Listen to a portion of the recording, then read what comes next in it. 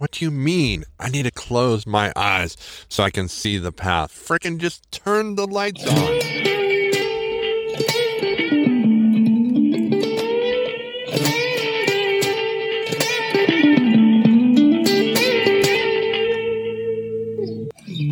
So, yep. With the most enthusiastic intro that I could come up with, that was absolutely lame. I'm so sorry. I had something really profound and then all of a sudden, blip, it was gone.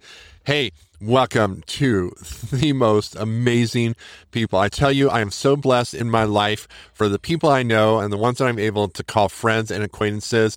I'll tell you, in the personal realm, in the realm of work, and in the professional realm of podcasting, I have met and are friends with some absolutely amazing people. And you, the Sanguine audience, which this is the Sanguine podcast, so welcome. And you newbies out there, a special welcome to you.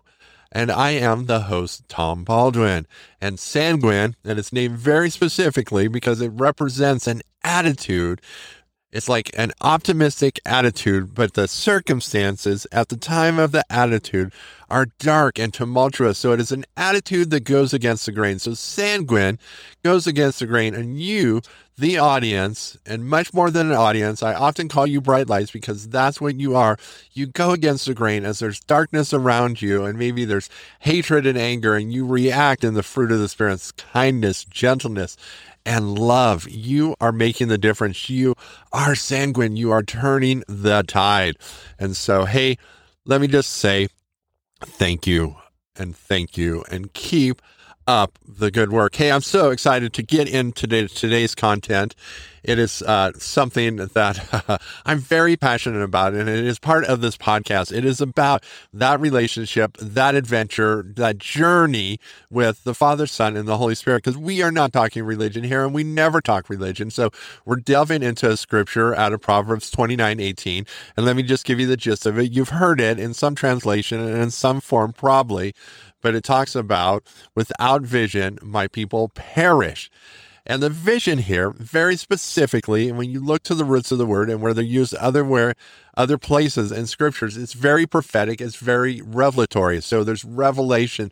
So lack of better words and layman lingo, it's the woo-woo, okay? This isn't necessary, although I think a lot of people like to equate the words of God with God's word. And God's word is a very different thing. That is some of the words of God that have been written down into a text that we call the Bible.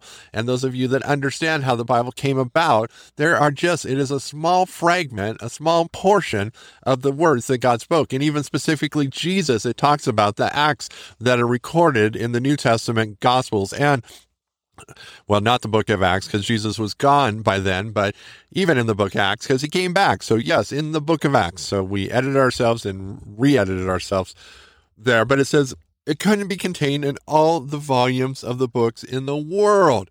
Okay, a lot of acts, and so a lot of words. When you're talking about an eternal being that is omnipresent, that can be everywhere at once, can be all over the place, that can speak the same way, there's a lot of words out there. So the Word of God, which is the Bible, which are some of the words of God, is very different than the prophetic, the revelatory words of God.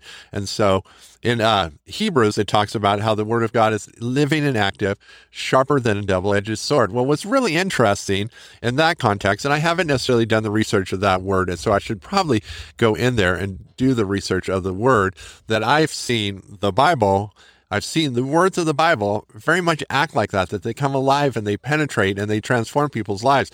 But I've also seen when the revelatory word of God, and so here's where some of you get stretched a little bit, and if you're a cessationist, this is like ouchy territory where you're getting your guard up and you're biting back here. But a prophetic word, you've seen someone utter by the empowering of the Holy Spirit, however he did that, giving words of wisdom and knowledge to someone, and it speaks to someone and how it penetrates them. And so here in Proverbs 29:18, okay, this is a proverb written by Solomon, who has a lot of experience in a lot of different areas. And so we can learn from his wisdom, even if at times he did not.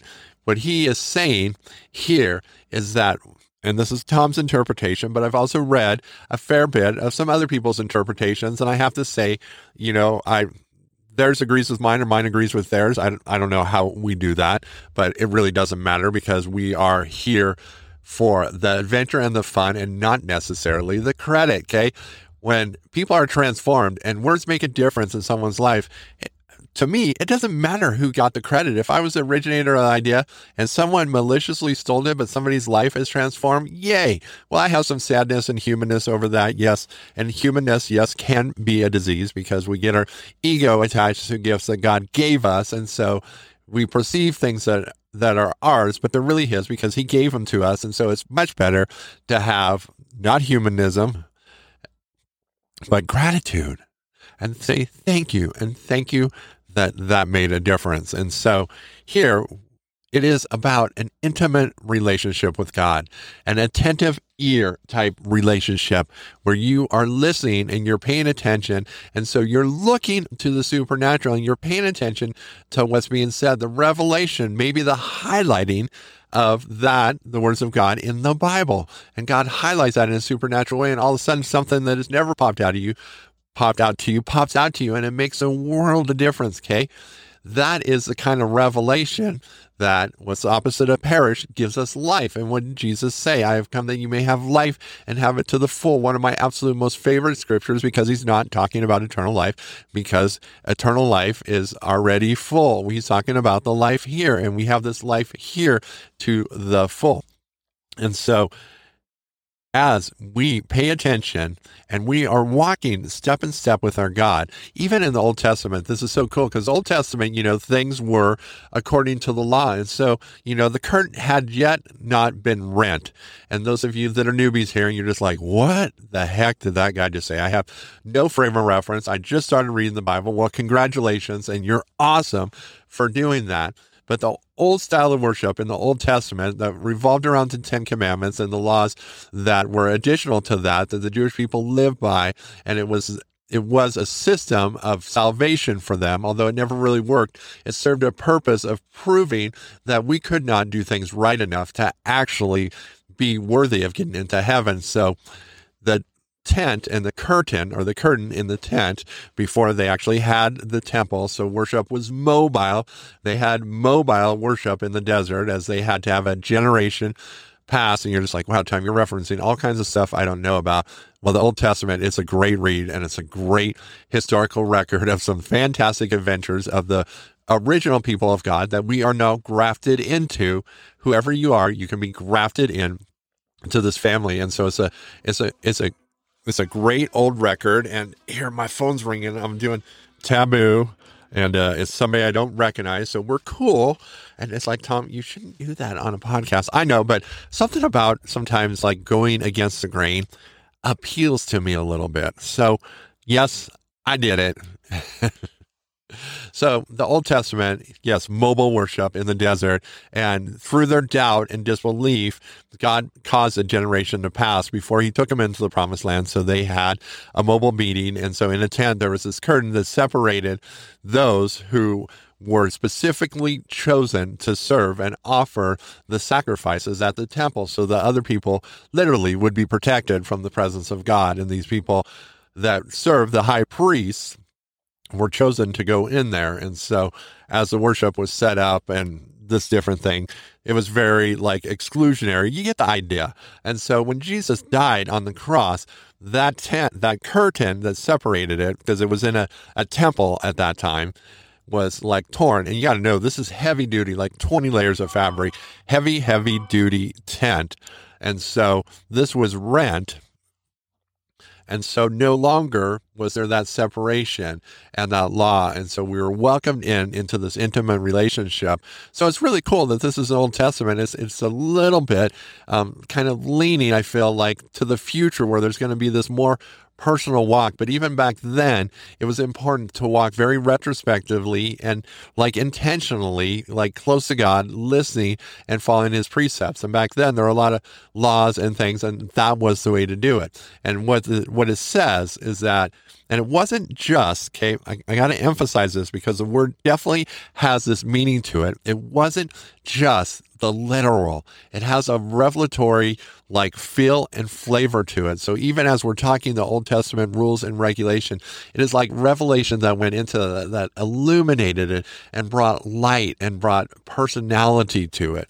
And so we can translate that into the modern realm where we are living not under the law, but in the fulfillment of the law, realizing that Jesus made a sinless sacrifice for us and so was authorized to take away our sins. And so now we put on the righteousness he has. And so we don't necessarily bear the consequence. Well, we do. If we sin, we can still have consequences of sin, but not the judgment that I spent a whole bunch of time on that. And so we get back to this verse that it says without vision. So let Tom just input into this. Without an attentive ear and a relationship with God, we will perish. And the word perish in this also goes on to like basically going down the wrong path, getting into morality, getting off the path of life and the fulfillment. Okay. Oftentimes, you're like, hey, the other side looks really good.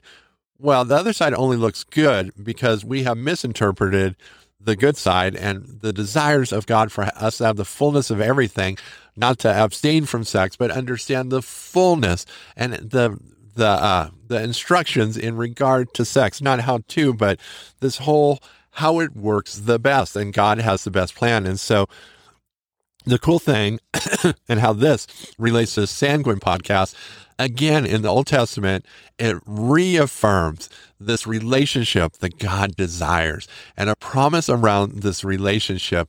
As you look to me and you look to my revelation, I will bring life and I will help you not go down the wrong path. How often do I worry about going down the wrong path?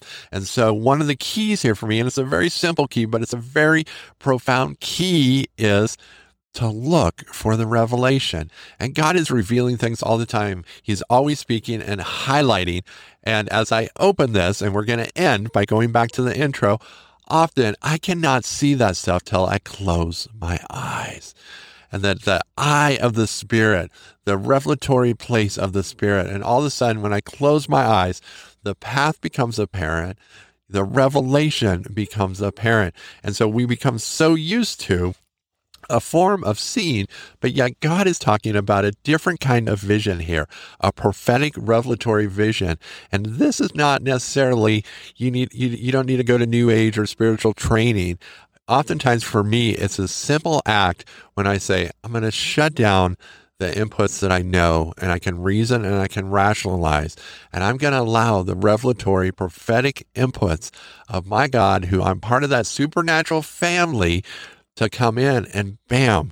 And so I just encourage you as we're wrapping up here, this is a simple exercise and it 100% works. And it's more effective if you go through a couple deep breaths. I am a fan of deep breaths. You're going to hear it in all my podcasts.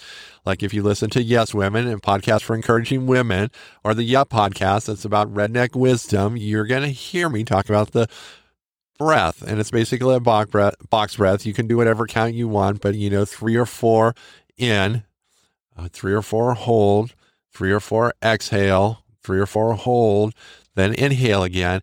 It's a fantastic clearing exercise. And so you clear all the junk that was there, and closing your eyes does a wonder. And that may just do it in itself, but you add those deep breaths in there and you close your eyes, and man, if revelation isn't instantaneous, it's pretty darn quick.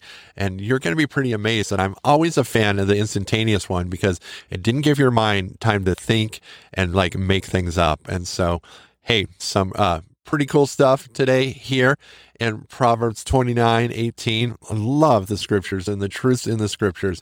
And if you are thinking about entering into a relationship of faith, hey, there is like a no risk opportunity here. You just say, hey, Jesus, I'm not even sure who you are, but I understand you went the distance for me, and I'm willing to accept the work you've done, and I'm going to find out more what that means, but yes, I accept it right now.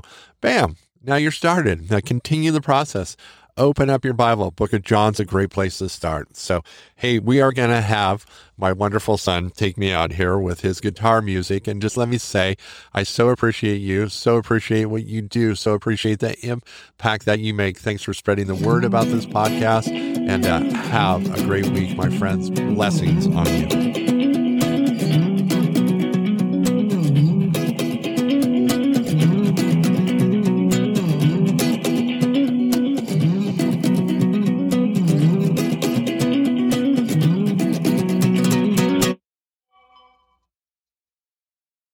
Hey, thanks for listening to the podcast. Just some exit notes here. If you're listening to this, you're listening to one of 3 podcasts. There are 2 other podcasts you might be interested in. So there is my Sanguine podcast, there is the Yup podcast, and a podcast specifically designed for encouraging women of all ages, the Yes Women podcast. I just encourage you to go and try some more of Tom Baldwin's podcast.